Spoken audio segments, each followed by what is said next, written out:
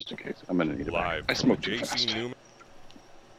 Oh, we lost. Oh no. There we go. Live from There the it is. Lost JC who? Newman Cigar Studios in Boston, Massachusetts. Welcome to the Smokin' Tobacco Show with your hosts, Matt Tabacco and Smokin' Nicole. And good evening, ladies and gentlemen. Welcome to another episode of the Smokin' Tobacco Show. My name is Matt Tabacco from SmokinTobacco.com, and I am joined once again by my beautiful fiance, Smokin' Nicole. And tonight, we have a very, I always say a very, very special guest, but this one's a very, very special guest. It's a different guest. Probably one of our more fun guests that we will have on the show. The A-list starring role of the Hacking Gourmet online show. A internet media online Jedi, as he's known in some circles. Established author. He's an author of this beautiful book right here. So long and thanks for the bacon. And formerly of Nomad Cigars, please welcome our very good friend, Mr. Fred Rewey. Fred, how are you? I'm good. I don't know how to live to that, up to that, and the way you use the word special very much came off like short bus special, so I'm okay with that. I mean, it depends on how you look at it, I guess. What is the short bus? True. What is special? Is special good? Special bad? You know what? Special powers? If you wore a helmet and you didn't play on a team, you were special. Amen to that. Hey, you know what? Those guys, they're heroes too. In their own way. Everyone's special, no matter what it is that they do or what it is about them. You are special in your own way because you provide, first and foremost, the most entertaining Facebook posts and tweets. That's what makes you special. Quite frankly, in the last couple of years, that's just lack of options. Really. Sorry, as I finish lighting up my cigar here. Wait, hold on. Time out. Was that a Davidoff lighter? No. Oh, because I thought I heard the ping. I'm like, that would have been a very good show flex right there, just very subtly, launching that off there. It's not a Davidoff lighter, but it's an SD DuPont line 2. Okay, So well that's fair. That's good. there was a little bit of a ping there. Well, it really, I said Davidoff. It really, and that's the confusion from the distribution for a while there. But it really is an SD DuPont that has the ping. So Yeah. But yeah, no, I used a very special lighter for a very special guy and a very special cigar. I'm smoking the C276 from Nomad Cigars tonight. that's wow, that goes way back. It's a legendary cigar for a legendary man. Earlier this week, Fred, someone had said and commented on the promotional flyer that we post out for our shows every week. We posted yours, and I can't remember who said it, and I can't remember where. I think it might have been in the Smokin' Tobacco Cigar Club. Someone likened you to Michael Herklotz. Interesting. Oh, I think okay. I did see that thread, and just to put clarification, they did not liken me to Michael Herklotz. What it was it was about the hair, and the only one that had the better hair game was Michael Herklotz, which, by the way, I cannot argue whatsoever. So to be second place to Michael Herklotz in that category is good by me. I'm a big fan of Michael. I know Michael. He's a great guy. I'm happy to see him back in. There was no doubt he would come back in some form or another. Michael's like the full package. And we talk about cigar industry and people that have the brains and the marketing and the knowledge on the tobacco. I've seen him do numerous presentations to people that are just regular cigar people, and he is very good at breaking things down for people. So yeah, to have second behind Michael Herklotz's hair game, I'm totally cool with that. Yeah, it's definitely a good standard, I guess, to be held up against. He's definitely a gold standard, like you said, in the industry. Nicole, what are you smoking over there tonight? I'm smoking a Brookhouse, Connecticut. Really? Yeah. That's a great cigar. It is. Fred, to finish us off, what are you smoking over there? I had started with the Avo Synchro, the Ritmo Robusto, which one of the things I love about this, I love these box pressed tubes. I just think they're really cool that they took a box press cigar and put it in a box press tube. Would you call it a box press tube, or would you just call it a square tube? I mean, it's not really box press tube, but I just think it's really cool that they put these out. And anyway, great cigar. Yeah, it is interesting. I don't know. You know what? I'll have to save that for spare notes this weekend. I'll get Mr. Cooper's opinion on that. But like, Coop, what do we call that? Is it a square tube or is it a box press tube? I just like the colors. But I guess that's the Yeah, female in It's me. very vibrant. Yeah. It is. I mean, look, you can say, Davidoff has, they're on point in a lot of their marketing, and a lot of their packaging is definitely on point. That new chef series that has the ashtray with the board that goes over it, the lid, the box is an ashtray, and the lid wood over it flips open to hold like like a glass and something else. I can't believe no one's ever thought of that and done it to that well. But whatever they do, they do well. Obviously not everything's a winner, but you're right. I love the colors on this too. And I'll give them credit. Really, when Camacho did their rebrand several years ago and had that pop of color, and then everybody kind of started, not everybody, but a lot of people copied that afterwards. Davidoff's usually on point on their packaging. Yeah. And yeah. cigars for that matter. Yeah, all around they're pretty good. Even their accessories and stuff have been pretty good too, and their giveaway stuff that they've done with the Davidoff stuff, some of the promotional stuff they've done. Like they've had a pretty nice set of whiskey glasses. They had they done some stuff through like their Winston Churchill line that they have. They've done some cool stuff. Yeah, the Churchill line had some great stuff. They had the flask that had the 2 cigars Yes. that fit in the side of the flask, and that thing weighs like 1,600 pounds. Yep. So they when they do it, they're usually they class it up a bit. I think they had like a shot glass set with coasters and something else, or an ashtray and shot glasses for the 50th when that came out like 2 years ago. That was really cool. I have somewhere this hourglass. Oh, yeah. Do you remember that? Yeah, And that's a it- classy. And it sits on like a wooden base, Hourglass. but inside the Yeah. base, I think, are also coasters. I don't know, but it was a Davidoff thing, and I have it somewhere. I think it was for Winston Churchill as well. I think that was I think that was one of the first things on the rebranding of the Churchill, if I remember right. That was actually really pretty cool, and they've got some really cool glasses. I think I have a set of the glasses that have the cigar that like fits in the side or on top, like they've got the grooves cut for it. Yeah, the grooves on Which the top. Yeah, I've never done. It's one of those things that looks really good. Like, I'm not a big Instagram guy, but it looks really good for like an Instagram picture where you've got it like resting through the glass or on the side of the glass, or in this case, with the cuts. But from a practical standpoint, I have never had a drink with my cigar embedded in or around the glass. yeah. It's a good prop, but the reality, it's like many things. You like, wow, that's really awesome, and whether or not you buy it, you'll never use it, but it's cool. It looks cool. Yeah, it looks cool, but you'll never use it. But yeah, anyway, so guys, don't forget to also check out our friends at twoguyscigars.com. You can find the cigars we're smoking. Well, not the one I'm smoking. That one's no longer in production. But the other 2 cigars you can find at the number 2guyscigars.com. Where do we begin with Fred tonight, Nicole? Do we want to talk about his awesome literacy? Do we want to talk about the magical cigars that he has created from his former brand, how that came to be? Where should we go with this? I don't know. We can start with the former brand. We'll talk about Nomad, and then we'll. All right. Because there's a lot of talking that we can do. Just so you know, I read this entire book today. Oh, This I'm morning. Sorry. I'm sorry. No problem. Now I got to print another one. Oh, man. I know.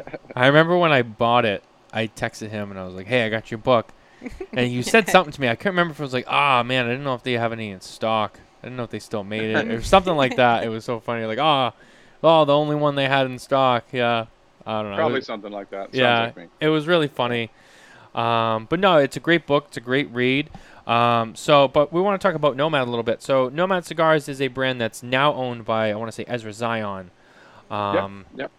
And it's a little bit different than when you had the brand. So where exactly did the brand come from? When did it start? How did you get that off the ground from the beginning? I started it in 2012, I had smoked cigars for years, for a decade, and Avo Yavazian and I used to smoke, I don't know, 4 or 5 times a week. And he kept telling me, for years, you need to start a cigar brand. You need to start a cigar brand. And we were largely sitting in front of Jeff's shop at Corona in Orlando, and at least post 2002 then. And I'm looking at the room going, last thing we need is another cigar brand out here. But he convinced me, so we went down to DR together, and he introduced me to some people, and worked on a cigar, and it was really just, I was like the kid in the Make-A-Wish Foundation. I'm like just down there, and I'm getting to hang with cigar people and learn about some tobaccos and stuff. And so we largely, he put me in touch with some people. We put together the cigar. It was called the Fugitive, which is a Perfecto. I came back, I kind of it was just a hobby. It was just kind of a vanity, piece cigar, and put it out, and it actually ended up doing pretty well. So then I did another one, and then I decided to kind of take it seriously. And I went over to Nicaragua and spent, I guess it was 6 months there the first time or whatever it was, and just went around and, learned. I just learned everything I could. And initially, I think everybody just over there, for the most part, you went over and you're just another guy that, can make a cigar, but they don't really pay attention to you much. They're just like hoping you go away, or just, give them money and you go away. But there was a moment where, when they kept seeing me over and over again, look, there's some guys that are brand owners that, they basically go down to the factory gives them 3 cigars, they smoke all 3 cigars, go, yeah, I like this one, great, we'll put your label on it, you're in the cigar business. And they saw that I was actually really trying to learn it. And, I didn't bother me to get my feet, muddy going into the fields and talk to those guys and learn about tobacco and learn about regions. So then when that happened, they were basically much more open in what I would have thought were more trade secrets. And they would just basically share information. And when I was starting to work on blends, they're like, oh, no, don't do this, or you don't want to do that. And, here, go here. And then that was really when everything kind of started vamping up. And I started doing, every year would do kind of a different cigar, or sometimes 2. I used to not understand why certain makers would have just so many blends out there. You're just kind of like, wow, you don't need that many blends. But surprisingly, when you're blending, so for me, I would have an idea of a cigar. I would get all the tobaccos, and we would, work during the day and try different mixes. And then we'd basically come up with about 5 versions of it that we liked. And then I would lay down 100 of them, and I would keep 50 at the factory, and then I would take 50 home, and I would let them age. And then I would start smoking them. And then you would be smoking them and going, okay, this turned out really good, or this one didn't turn out good. And of the 5, you hoped you had one at the end that was a version that worked. Sometimes it was the version you didn't think that was like your last choice that you did. Sometimes it didn't work at all. And everybody makes this big deal about, they've got the best tobacco. And yes, there's definitely better tobacco than other places. But to me, I approached it, and I think why I got lucky at it is that it was like cooking for me. And the epiphany for me was basically when I realized that you take a bunch of flavors and you put them together, and how can I make these tobaccos play well with each other to showcase all of them? Like, I don't like a blend that just one tobacco takes over everything else. And so it was really just that, hit or miss. Like, you'd put these all together and go, okay, well, that sucks. And then you'd put something together on and then go, okay, that worked. And then you just ran with it. Yeah, I mean, I like how you use that you likened it to cooking, which is a whole nother love of yours that I definitely want to get into. As I was telling you before the show, I had plans to incorporate that a little more physically. and I just my afternoon got turned upside down today, and I was like, shit. And I was so pissed because when I thought of it, I'm like, it's gonna be fucking great, but damn it. Such is life. But yeah, no, I mean, it's it is interesting, and that's, and you mentioned, you felt like a kid that, in the Make-A-Wish Foundation, going down to the farms and the factories and seeing stuff. That, that's something that, we still haven't done yet. We've received many invitations and stuff, and at some point we will go. But I think that's the thing that I look forward to the most, because everyone I talk to who's had that experience, to be able to go down to Nicaragua, the farms, whatever. It's like, it's much of a cigar smoker, fan, lover, whatever that you are, no matter how many cigars a week you smoke or how many a day, or I feel like everyone I talk to who's had that experience, it's always like it changed for them. Like it's just as much as you loved it, you had a new love for it after that. It gives you from what I imagine, just such a new sense of appreciation for the craft. We did go to the J.C. Newman factory in Tampa earlier this year, and that was really the first time that I really got to see someone sitting there rolling cigars. And for me, it was like, wow, there it is. They're rolling them. And it was just like a moment where I stopped and I froze, and I was just like, that's it right there. They're rolling the cigars, doing the bunching, and it was just like, we talk about it, you hear about it, you see like a little bit of it online, but like you're sitting there in a rolling room and you're watching them do the bunching, do the rolling. It's just like, wow. And it brings such a new sense of appreciation and love for it. And I feel like that's definitely something that sounds like you had. You go down there and you're soaking it all in, and that alone's enough to give you inspiration. Yeah, I mean, it becomes, like we all know, whether even if you haven't been down there, you've heard that there's 100 sets of hands that touch the tobacco and grow it and dry it and ferment it, and you hear that, but when you see it, when you see the amount of people putting time into it and moving it and caring for it, it does become very real. And so I think the biggest thing, not the biggest takeaway, but I think a significant takeaway that people that I know that have come back for it, people that are very price conscious of cigars, that say, wow, when cigars were $8, then it hit that $10 mark, and now closer to 12 on some of them, and guys, obviously more. But guys are like, oh, I just can't imagine an $8 cigar being worth it. It seems like a lot of money to pay. When you see the process and you see how much work is involved and how many hands it has to go through and how much time. I mean, you're growing a crop now that's not going to be used for years, so they have to sit on that and earn nothing while they're waiting to when that can be used and it actually has its value or increases in value. Transporting it, it's got to go from there, and it's got to be packaged, and it's got to go on airplanes or on boats or however it comes over for them, and then it's got to be transported to the store and then put on a store. I mean, $8, not a lot of money for something like that gives you $10, $12, $20, whatever it is for everybody's budget. It's a handcrafted product.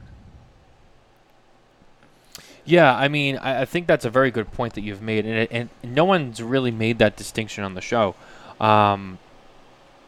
just by the price point. But when you actually get to see how the cookie gets made, you kind of have a different sense of like, oh, okay, wow.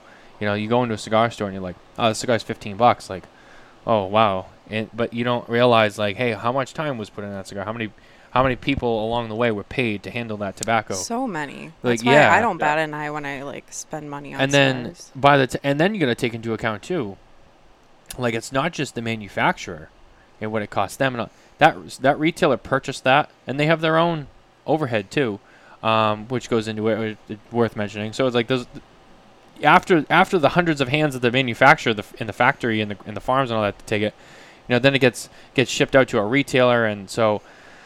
There's packaging costs. There's so much that goes into it. Costs, yeah, I mean, it's, look, running a business and selling a product, it's, you spend money to make money. It's basic business. But, I feel like, like you hit the nail on the head. With the tobacco business, it's so different because it is so much more involved. It's not like, you get in a pair of sneakers that were made in a sweatshop in China, right. Throw in a box, set in a container. I mean, some cigars are made that bad. Well, I guess that's true. We could argue that. It's true. I mean, look, as a consumer, I remember talking to Abe at Smokin after I had sold the company, and I said I had to go out and buy some cigars that I wanted, and I'm like, wow, these are expensive, because I hadn't paid for cigars or didn't have to pay for cigars for a long time. I'd smoked a large one of my own. I'd still bought cigars. But look, at some point we do have a value. Even if you appreciate various products, you do have a value. You do say, well, like, I like this cigar. but I can buy, one and a half at the same cost or whatever and get just as enjoyment. And that's fine. We all do that at some level of pricing. But largely, I would say the cigars, and this isn't universally true, but largely as you go up the scale in cost, paying for, probably better tobacco in some cases. You're also paying for, a quality control element. We talked about Davidoff earlier, and some people kind of, Right. If Davidoff isn't your cigar because it's not your profile, that's one story, and that's fine. I mean, look, not every cigar is for everybody. But when you say, hey, Davidoff, it's going to cost me $18, the thing about Davidoff is you're also probably paying for a quality control that's second to none. You have a Winston Churchill late hour this year, and you have one from 3 years from now, and they're going to be identical. Their quality control, the layers they go through, and that has a cost. So if you're somebody that doesn't smoke a lot, then you may go, you know what, I want to have a more of a special occasion cigar. If you're someone that's smoking every day and you don't have a budget, a budget that, fits that, then you find something else that works in your profile. That was the one thing for me that I was always appreciative with when I had Nomad was that, and I said it a million times, if a guy walks into a cigar shop and he can only get 2 cigars a week because that's either A, all the time he has to smoke, or B, that's all he can afford.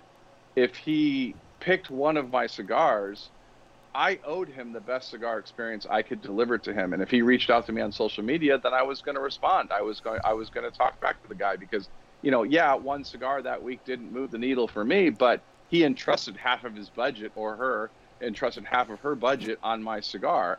And that meant something to me. And I never wanted to lose that perspective with the cigar consumers. And I think I gained a lot of following from that. And then plus also, I was always very open of what I did right and what I did wrong. And they were following my journey of here's how I did DR, and here's how I was working with Nicaragua, and here's what was funny and what well and what didn't. I had no problem sharing that because at the end of the day, we're just rolling up a bunch of leaves and trying to come up with something good in flavor. And if it works for you, great. If it doesn't, hey, there's a million other cigars. We're the only business where, I think Saka said it, we're like 3 inches away from our competition.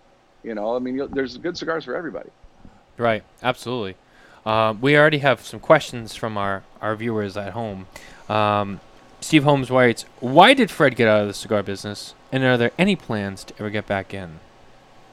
So, yeah, it's a good question. Thanks, Steve. I was not, when I started, it actually grew a lot bigger than I had planned. And I loved every minute of it, and I would not change a thing.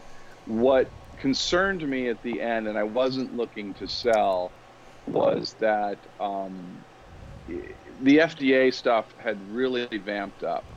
And a lot of what was fun about the industry for me, and I don't do anything unless I have fun with it, unless I enjoy it. Life's too short. If you don't like what you do, I think you need to go find something else and the money will come. I really was getting noticeably less happy when I had to talk to attorneys every week on what do we have to change for the, California wants warning labels. Okay, great. How much is that going to cost? Okay, now they don't want warning labels. No, wait, they want them again. And so, and taxes going up in different, and then like, for a while there, for events, I couldn't give out a cigar to somebody. I couldn't just hand out a cigar. The FDA wasn't allowing it. And yeah, there are a lot of gray areas and there are ways to get around it. But honestly, it was just the moment when I was approached was when I was getting annoyed by a lot of it. And I was looking at 2 things. I was looking at the FDA bopping, which thankfully that has really, really backed off since then. And I still don't have any regrets. But I was looking at what the estimated costs were for me to file out all the paperwork, pay what they wanted to pay. And the estimate was somewhere around $1.2 million for me to take the entire portfolio through to the other side. I thought I'd strip down some of the portfolio. Maybe it'll be about $750. If I made it to the other side, then a lot of other people wouldn't, because they wouldn't go through that process or wouldn't have the financial ability to go through that process. But my concern was if that door was open and if the FDA bomb really went the way they were talking about some of it and comparing it to cigarettes, my concern was not the first round. My concern was once that door was open, what would happen later? And I don't like things that I can't be in a reasonable amount of control. And them just blanket saying, hey, these guys are grandfathered in when they go back just before the boutique boom and say that's the date that you're magically grandfathered in, and everybody after this date, myself included, you're not grandfathered in. I mean, so you're telling me that a cigar on, January 1st is totally, not good, but January 2nd cigar, or, January 1st, December 31st is great and acceptable. It made no sense to me. So I don't like the arbitrary things that were going with that. So it was really just timing. It just hit me when I was having a couple weeks of dealing with attorneys and dealing with stuff that just wasn't fun. We're trying to find all these loopholes to have events, and so it was just the timing of it. I don't regret it.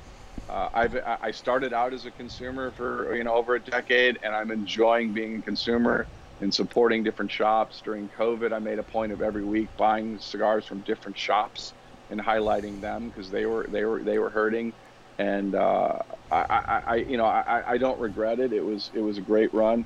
Am I going back into the industry? There is something I am doing.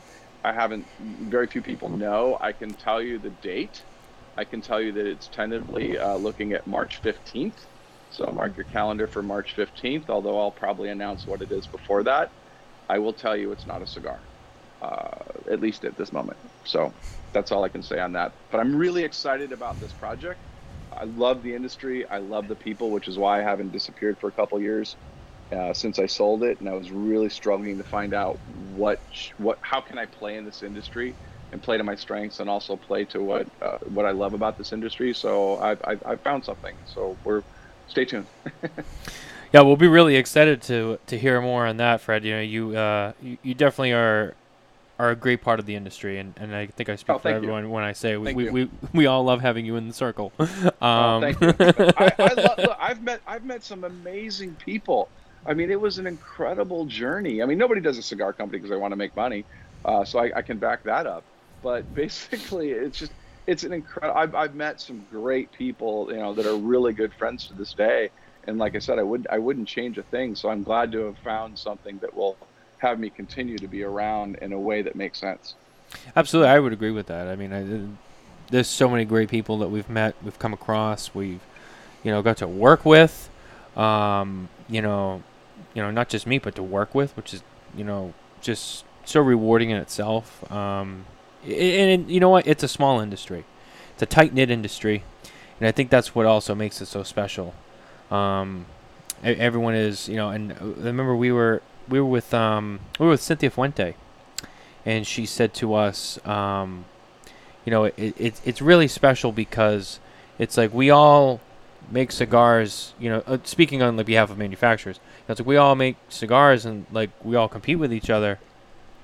She was like, but at the same time, like, if anything, we're more like, we stick together more, and we're more on the same team, because our industry is so small and so tight-knit and has such big enemies to it, that is, as much as we compete for sales, we're also just like so close with each other, because we have to be. So yeah, I mean, I think that definitely, it speaks volumes to the industry as a whole. But I keep looking at the book, and I know. Well, not yet. I know. News. We should do the news. We should do the news first. I keep. It's like right here, and I'm just like, oh man. Getting excited. Our news once again brought to you by our friends at McAuliffe Cigars. McAuliffe Cigars. Become an ambassador today. If you head over to McAuliffeCigars.com, you can sign up to become an official ambassador. You can get your ambassador coin, your official ambassador number, and while you're at it, pick up a McAuliffe tasting passport. This week, some interesting news came to us.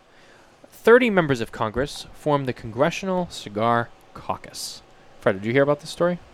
I did. There's a new Congressional Caucus dedicated just to cigars. Earlier this month, the Congressional Cigar Caucus was approved as a congressional member organization, better known as a caucus. The effort is being led by Representative Dan Muser, Republican from Pennsylvania, who is serving as the chairperson, and Representative Tom Emmer from Minnesota, who will serve as the vice chairperson.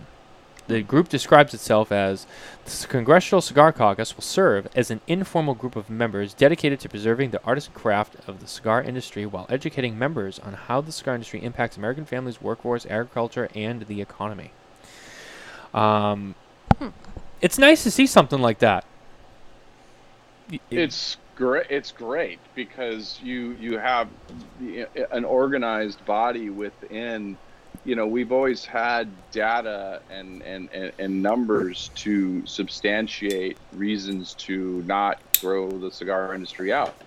Not only, what it affects other countries, because it's certainly dramatic when you look at areas of Dominican Republic and Nicaragua and Honduras, but, how many cigar shops are here? How much revenue is generated in tax, just in S-chip, just to get it into the country, and then going down the line with people that are employed and pay taxes and have jobs and things like that. And I think that gets lost when people just say, it's just, it's smoking. And I think it also helps us, by the way that they've done this, is it helps us keep differentiating cigars from cigarettes, which I think has always been a challenge. And one of the things that I've been pretty vocal about is that, we keep getting in these battles that are not winnable. You're not going to convince a non-smoker that a cigar is different than a cigarette. So don't waste your time. Talk about a freedom issue. Talk about that you have this is not an illegal product. Talk about I should have the ability to smoke a cigar, and you should have the ability not to smoke a cigar.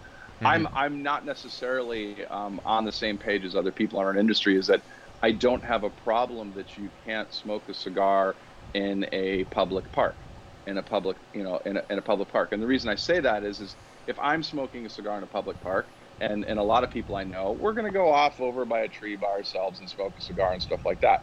And that's the way we should.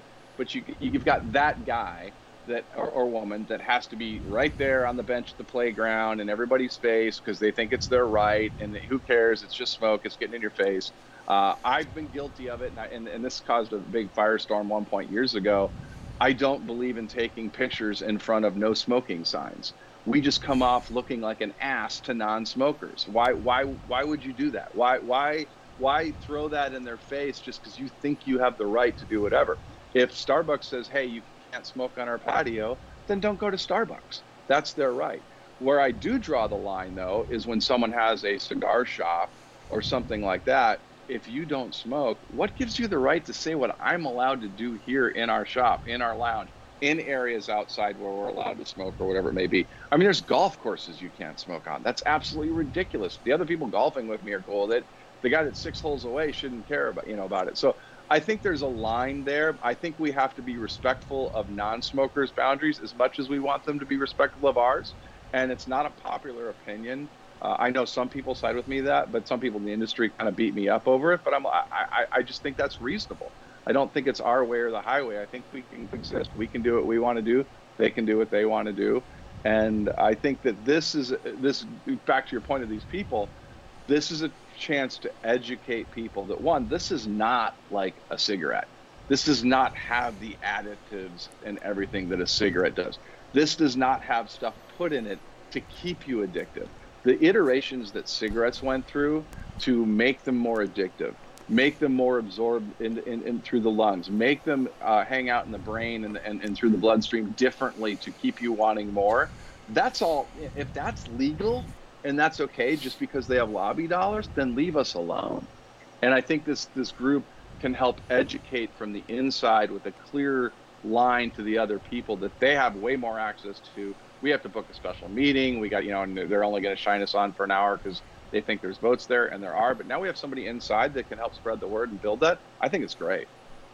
Well, then there was the, there was the law that went into effect, I want to say 2007, with Big Tobacco and the cigarette companies, where any new product that came to the market, they had to disclose.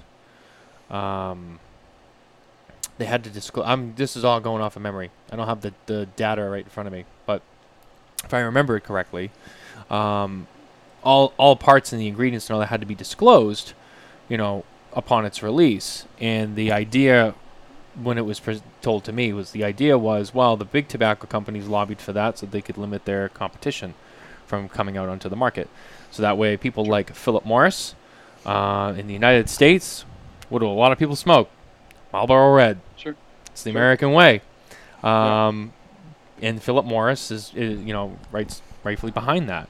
And their parent company, Altria, who unfortunately shuttered the great Nat Sherman brand, Hence why Michael Herklotz had to rise from the ashes like a phoenix and be so majestic in his return. But anyway, that's getting off topic. Yeah, I mean, it's stuff like that. That as much as the big tobacco, like you said, the lobbying dollars that they have and what they spend to play these games, and our industry is a small industry. And there's money in it, but it's nothing compared to like big tobacco. That's a multi-billion, maybe trillion-dollar business, all over the world.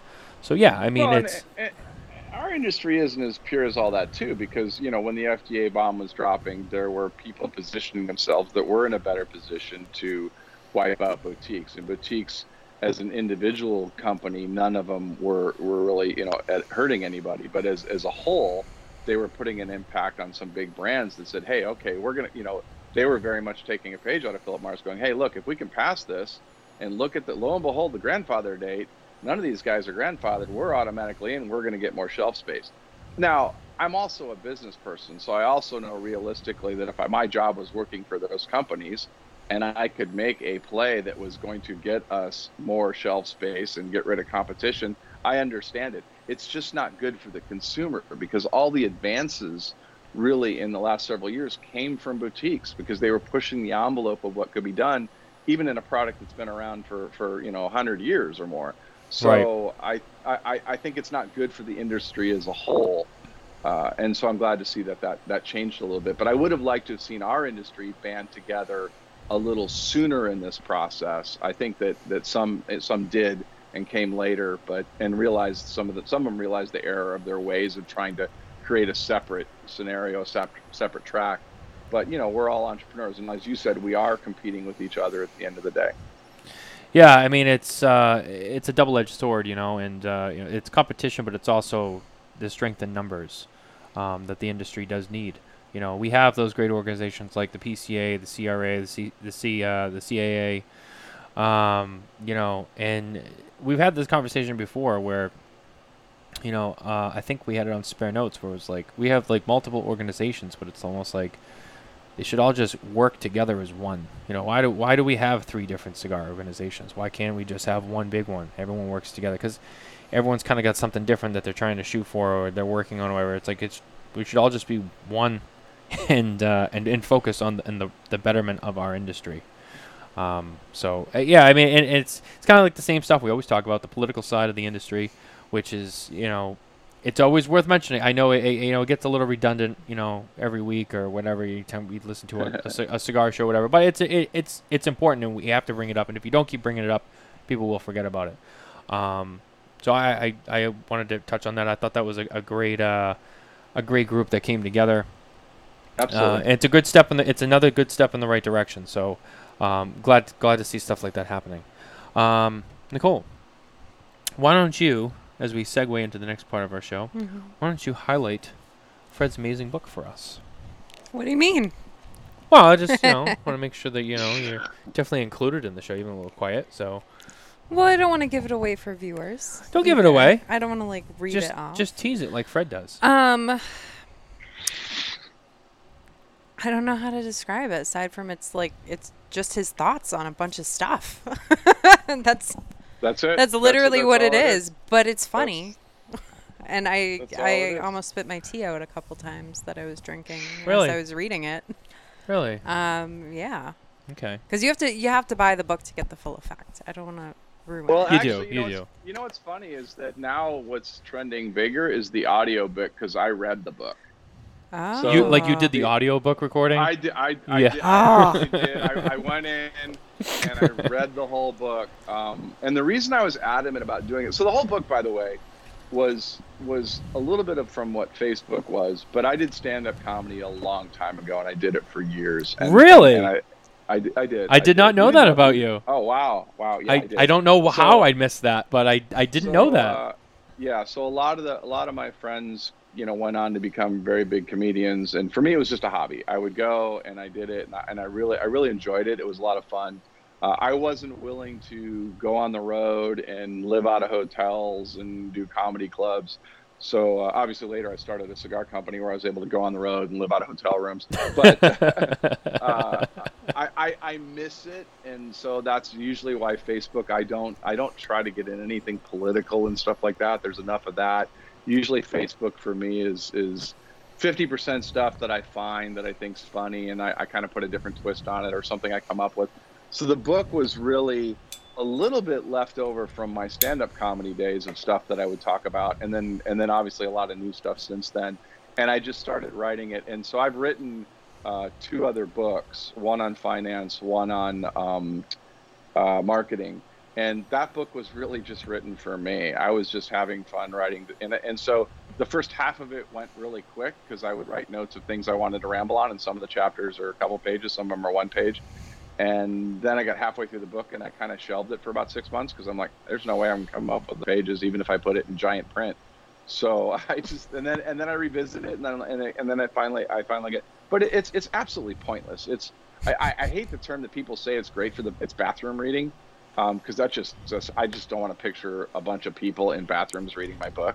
But that's really what it is. You can just pick it up and read a chapter, whether it's about IKEA meatballs or whatever, whatever it is, the McRib sandwich, whatever. It's just pointless, things for me to talk about. But the people that know me from, cigar events and stuff like that, they kind of hear my voice in it. So anyway, the audiobook, the reason I did the audiobook versus you can just hire somebody to read it, is that Steve Martin did a book and then he did his audiobook, and I had read his book and then I had later listened to the audiobook, and I felt I got so much more out of the audiobook. Even though he was reading the words almost word for word out of the book, there was these subtle inflections that either excited him or depressed him or whatever, and you got more of the emotion out of it as you were listening to him. So I'm like, well, and when the publisher, the guy that was talking to me about it came back, because we ended up self-publishing through Amazon, but that was, you still have the team kind of doing things, and he said, we got a guy to do the audiobook, and I'm like, you know what, if I do an audiobook, I'll just do it. And so then I just finally just went into the studio for the weekend and just recorded the whole thing in one shot. So that's probably a good way to do it, especially if you're bored and you're sitting in your car. That's kind of a good way to do it.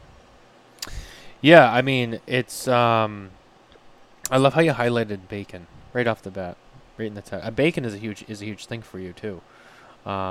Which well, the number one complaint about that book is it's actually not a bacon recipe book. Oh yeah. So because there's only a throwaway chapter on bacon for the most part. But yeah, I do like bacon. I mean, I'm not gonna lie. I mean, how can you not like bacon? I mean, really. I know, especially if you're American. It's American 101. I mean, you got what does that even say? But it's a pig. You have a shirt with a pig on it.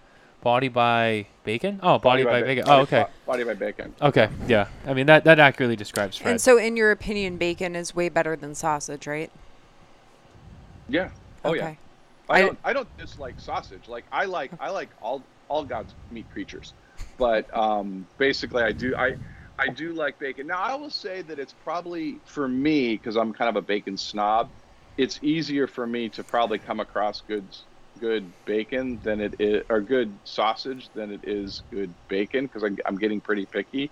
Like I was in First Watch, and they had their $1 million bacon, and it's like 4 slices of bacon with thick cut bacon. And bottom line is, if I can see through it, it's not thick cut bacon anymore. You've already screwed it up.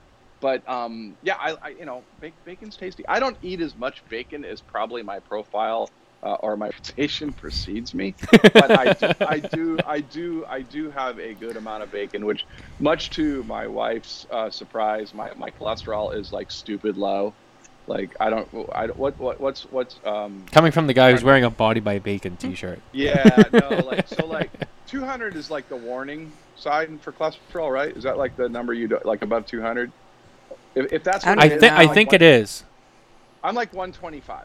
I'm like barely above vegan level in cholesterol, which, don't get me wrong, it's not my food habits. It's just dumb luck genetics. It's not because I eat well. I'll have a McRib sandwich.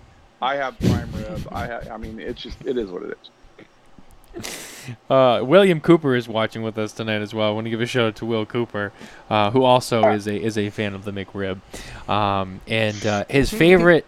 I know you know about this, as most people do.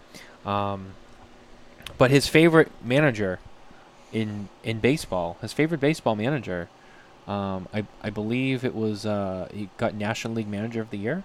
So I want to give a shout out to Coop. Oh, congratulations, Gabe Kapler, NL Manager, National League Manager of the Year. I know he's really proud about that. That's a huge accomplishment for that fan base. So, job well done. Congrats, Coop. I'm sure Terrence Riley would agree with me. So, I just want to throw that out there really quick. I got to think. So Coop does his airport thing, which I used to take airport pictures of my luggage every time, nothing other than my luggage. Coop's launching this whole airport thing that everybody's all over, Terrence included. I got to think the fact that I got a McRib sandwich in an airport, which, by the way, is extremely rare because the airport McDonald's do not carry McRibs, and I caught one the other day and entered it into Will's contest. So I got to think that I'm in the running. I got to, or at least get the little airplane point. I got to be in the running. Yeah, you have to be. I unfortunately, I had some good ones this year, but I am ineligible because of the Spare Note series. So those are out. So, yeah, you're definitely in there. I think the boys at Drew Estate definitely have a lot of brownie points right now because of those coins. So they're definitely in there. And then, Terrence is always a crowd favorite. I love Terrence. Terrence is a great guy. Great guy for the industry. I've known him a long time. He's a hustler, and he knows what he's doing, and he's consumer driven, but understands the whole thing. Great to see where he is right now and the stuff that he's doing out of there. Big fan of his. Yeah, I would agree with that. I feel the same way. Terrence is just doing such a great job down there. And we had the opportunity to go by and see him while we were in Miami and just kind of hang out and talk cigars and tobacco and stuff. And it was a great time and just a lot of fun. And I would agree. He's a wealth of knowledge and he knows what he's doing and he's doing a great job. Now, I do want to remind everyone, and Fred, I want to remind you too, just in case you forgot. So we are competing tonight in terms of entertainment viewership with not only the Cigar Authority, but one of the pieces of the three-legged stool of the Hacking Gourmet team, Mr. Jonathan Carney, who's also still officially part of this team as well. But tonight he is doing an event with the Cigar Authority at Two Guys Smoke Shop up in Salem, New Hampshire, where he is doing some cooking for the Cigar Authority cookbook. I believe he's making some of those recipes for the people in attendance. It's a shame he couldn't be here tonight because, wow, the only thing that would have been missing at that point was Brian McGee. I should have done that. I should have called Brian, and I should have said, Brian, you got to come on with Fred while John's not here so I can have the two best parts of Hacking Gourmet here. I don't know John Carney. The name sounds familiar. I'm trying to think if we've ever crossed paths. I thought you knew him. Yeah, he's that dude who's always walking around with the American flag Crocs on, like everywhere he goes. I'm kidding. Yeah, John's a great guy. He's the Hacking Gourmet was a fun show.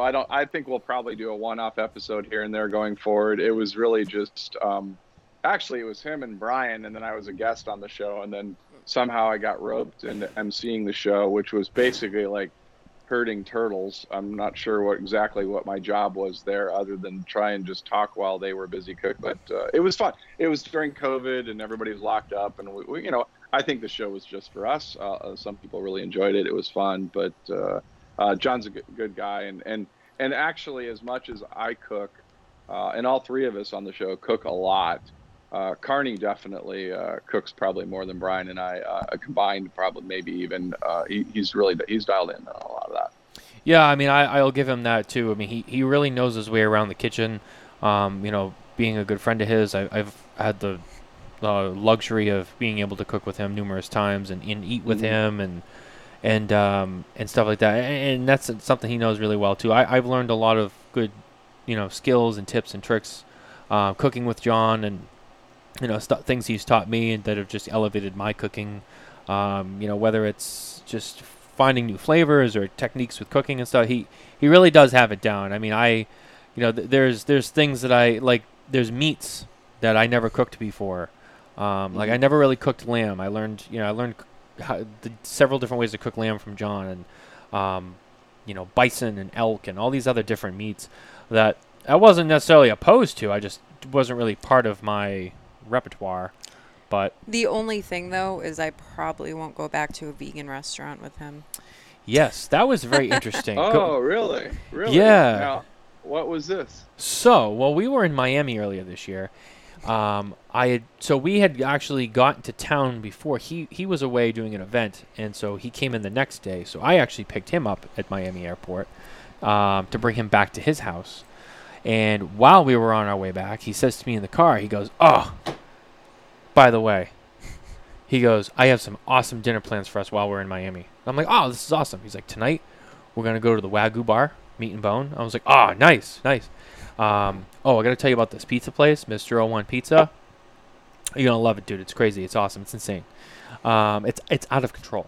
And also, he goes, Alito and Inez found this place that they really like. It's called Planta. I'm like, "Oh, cool." He's like, "Yeah, it's a vegan restaurant." And I went, And I was like waiting for the laugh, like it was a joke. And he's like, "Yeah, so I have reservations for us for that for tomorrow. That's going to be awesome." And I was like, "Oh, you're serious?" "Oh, yeah. Oh, yeah, no, we're going." I'm like, "We're going to a vegan restaurant." "Yeah. Trust me, when I tell you, though, you won't be able to tell the difference." I'm like, "Oh, really? Okay. All right." I could tell the difference. And I'm still hanging in there like, is this like some long game that he's playing where he's like, "Nah, dude, we're not going there." I mean, it was good vegan food, but like... And he was like, "Dude, they got this ahi tuna that's insane. They make it out of watermelon." And I go, "Well, John, that's not ahi tuna. That's watermelon." He's like, "Yeah, but it's like an ahi tuna that's vegan." No. But it's water. I go, it's ahi watermelon."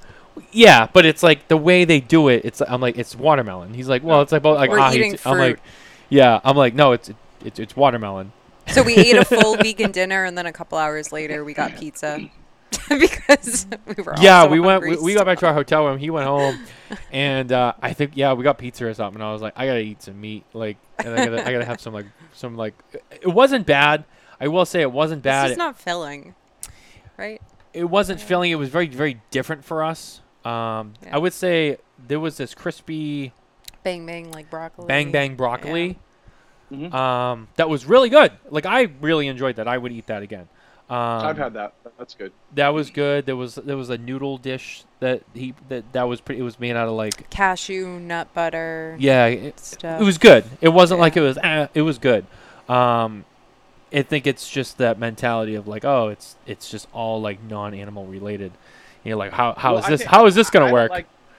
I don't like it when things. And actually, there's a chapter in the book that talks about tofu. Like, I don't think, vegan's fine, and if you don't want to eat meat, that's fine, but don't pretend you're meat. Like tofu, just be comfortable with who you are. Stay in your lane. You're not tofu bacon. Turkey bacon is not bacon. Tofu burgers are not burgers. To this day, I have not had a Beyond Meat burger.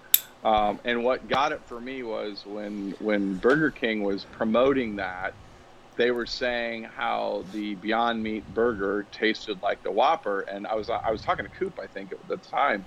And I said, the question isn't why does the Beyond Meat burger taste like the Whopper? Why does the Whopper taste like a Beyond Meat burger? That should be the question everybody's concerned about. So I don't like your point on watermelon is exactly spot on. It's just like, don't pretend you're ahi tuna. Okay, just be good. Watermelon, be comfortable with who you are. Don't pretend to be something else. Yeah, I mean, it's just... I always get duped into this because there's a lot of restaurants that like to use one particular term when describing like a vegan meat. I do the air quotes for those who can't see. And it's always like you're looking at a menu and you're like, oh, that's good. It's always the burgers too. Like, oh, the Vermont bacon burger, that's good. Oh, Black and Blue. Impossible. Oh, Impossible. What's it? Oh, veggie burger with blah, blah, blah. And it's always like, oh, you get sucked right in. You see the word like Impossible burger. You're like, oh, man, this thing's probably colossal. Oh, it's a vegetarian burger. Oh, okay. It's Impossible. Now, I will say I just saw this, and I don't know how long I just saw it last week, and I don't know how long it's been around. I was in BurgerFi, and I was not getting the Beyond Meat burger. But they have a burger, and I think this is brilliant. They call it the Conflicted Burger. Okay. And it's one Beyond Meat patty and one regular Angus patty in the same burger, and they call it Conflicted. And I just love the idea. I don't know that it's a good burger, but I love the playing with it. Yeah, it's a very interesting I actually respect that a lot. That's cool. That's really playing. That's really dancing on the line with that one. I like that a lot. Yeah. Oh shit. What was the other thing I was gonna say too? Oh yeah. The ahi watermelon. It was good. To build on what you were saying, it was good. It was a good, fancy watermelon dish. Not once did I go, wow, that was good imitation tuna. I was just like, wow, that's a good watermelon. And or that doesn't taste like watermelon. Yeah, I was like, oh wow, that tastes like watermelon. That's awesome. I don't know. No, it was cool. So yeah, going to a vegan restaurant with a guy who's, no pun intended, really known for his meat. He does do a lot of meat stuff, a lot of steaks, other types of red meat, like I mentioned before, like elks and bisons and stuff like that. So yeah, I mean, he's known for a lot of meat cooking, cooking in general, but specifically, I think meat is one of his major strong suits. But to go to a vegan restaurant with John was definitely an experience. And I wouldn't change it, and I love that memory that we have because it was a great time and it was a great dinner, and it was just nice to be with each other. So it was awesome. But let me get your opinion on one. Actually, we have to get our top three. We should probably do that while we're setting that up. This is actually a good segue because it's kind of related. Are you familiar with Soup Plantation? Fred? Soup Plantation? No. Yes. Huh. So he doesn't even know. So next time you run into Matt Booth from never mind. I saw it said movie audio muted. Oh, weird. I don't know. And then it went away. So I'm like, oh wait, are we muted? But now it's gone. So I think we're good. So next time you run into Matt Booth, just let him know that you had a great time at Soup Plantation, because he hates it. And the few times he's been on our show, he's brought it up, and actually I bring it up now, but. Is it a restaurant? What is it? It's like a soup buffet restaurant. It's all Think soup. Golden Corral, but soup. Yes. Oh, okay. And very strong. And it really bothers Matt Booth a lot. Because he feels that the only time you should have soup is at your house, i.e., a good tomato soup and grilled cheese sandwich. 2, he doesn't believe in having a public place with vats of liquid that people can sneeze over and breathe over, that you just scoop out into a bucket and eat it in a public place. It's just one of those things that if you didn't know, now you know. It really bothers Matt Booth. No, that's good, because I talked to Matt a lot, and that never came up. So I will use that at some point. The first thing I'm going to do tomorrow is try to find a Soup Plantation gift card, and then I will go on from there. So I appreciate the intel. Yeah, I'm telling you, you won't be disappointed with that information. The second time I brought it up was actually at PCA during our interview. I don't remember what I said. I just remember him going, "Fuck Soup Plantation." And then he just kind of broke his character. He's like, no, listen, like, I can't even do this. Like, I don't even want to talk about it. It'll really get him going, so you won't be disappointed. Our top 3 is brought to you by Room 101 Cigars. Room 101 is more than just a cigar brand. It's a lifestyle. Room 101 brand, cigars, and gin. There's something for everyone. Be part of the madness. Top 3 segment. Since we talked about bacon earlier and cooking and all that kind of fun stuff, I wanted to get a little bit away from the cigars, have a little something fun. You mentioned, obviously, you do a lot of cooking. What would be your favorite things, or maybe recipes that you use bacon? Like, what are your top 3 favorite recipes to use bacon with? Creatively. Oh, wow. Not just like basic, like something like where you like creatively. Oh, I can't say that I creatively use bacon. Really? I'm surprised by that. No, I mean the only thing that that goes off book a little bit versus pancetta or other meat. I'll use it in a carbonara if I get the right bacon for that. But I'm just a straight up bacon, and if I'm not lazy, I'll do it in the oven. Otherwise, it's frying pan. It's more what bacons I get. I'm definitely a proponent of thick cut. Occasionally I like some that, maybe a maple type bacon or something like that, but not all the time. But it's a great question, but I'm not one of those guys that if you put it in a salad, it's just find the bits of bacon. I mean, it's not, I don't have a bacon, I don't use it like that. You just eat it straight. Maybe I mean, why hide it with anything else? It's good by itself. Yeah, that's a good argument. I don't know. Now I'm going to go tomorrow. I'm going to go look up recipes to use with bacon because I'm just curious what people do with bacon. We've given Fred a lot to think about tonight. Yeah, I know. He's going to reevaluate his whole life now. Yeah, I am. Now I got a whole lot of things. By the way, Matt Booth's gin is excellent, and I don't like gin. Same. I hate gin, and he found a way to minimize the juniper aspect of it, which is a flavor that I don't like, to the point that it still qualifies for gin and comes out smooth, and it's great. And like I said, I'm not a gin drinker, and it's good. I had it at the trade show this year. He had some bottles in his booth as you were and he was there. passing out nips. And he was passing out the nips, and I just remember they had a bottle, and they're like, "Well, we're not supposed to be like serving anything," and I was like, "Oh," but they're like, "Well, we'll let you try some, but it's gonna be like real inconspicuous," and I was like, "Okay," and so like a cup. And I think it was like 10 o'clock in the morning. Yeah, it was 10 o'clock in the morning. It was a cup was like filled under the table while like doing that whole like, is anyone around? And then like the cup was just held for a minute, and then it was placed down on the table behind a box of cigars, and then there was a lot of looking around, and then I was like, oh, I think that's my lighter right there, and I just kind of grabbed the cup, and I'm like, all right, whatever, it's gin, but I'll try it because it's, you know, it's Rum 101, and I gotta at least try it. And then I just remember sipping it and being like, oh, fuck me. And I was like, I didn't even know what to do with it. I had this cup, and I'm like, not even supposed to have, and I was just like, I was like blown away, and I just went, wow, what's wrong? And I was like, wow, that's really good, and I hate gin. Yeah. And it was like, can I have some more? I'm like, that is just good. So I was able to actually leave Las Vegas with a couple bottles of the gin, so I have some on hand, and it is nice. It's enjoyable. It's very it's very refreshing too. It's very light.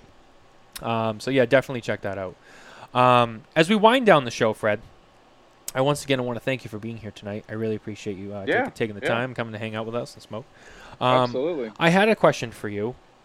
A little bit of an interesting question. If you don't want to answer it, that's okay. But out of our own curiosity, well, I didn't answer the bacon question very well, so hopefully I can kind of bring this one around. That's true. That's very true. So you did sell Nomad cigars, as I mentioned before, to Ezra Zion.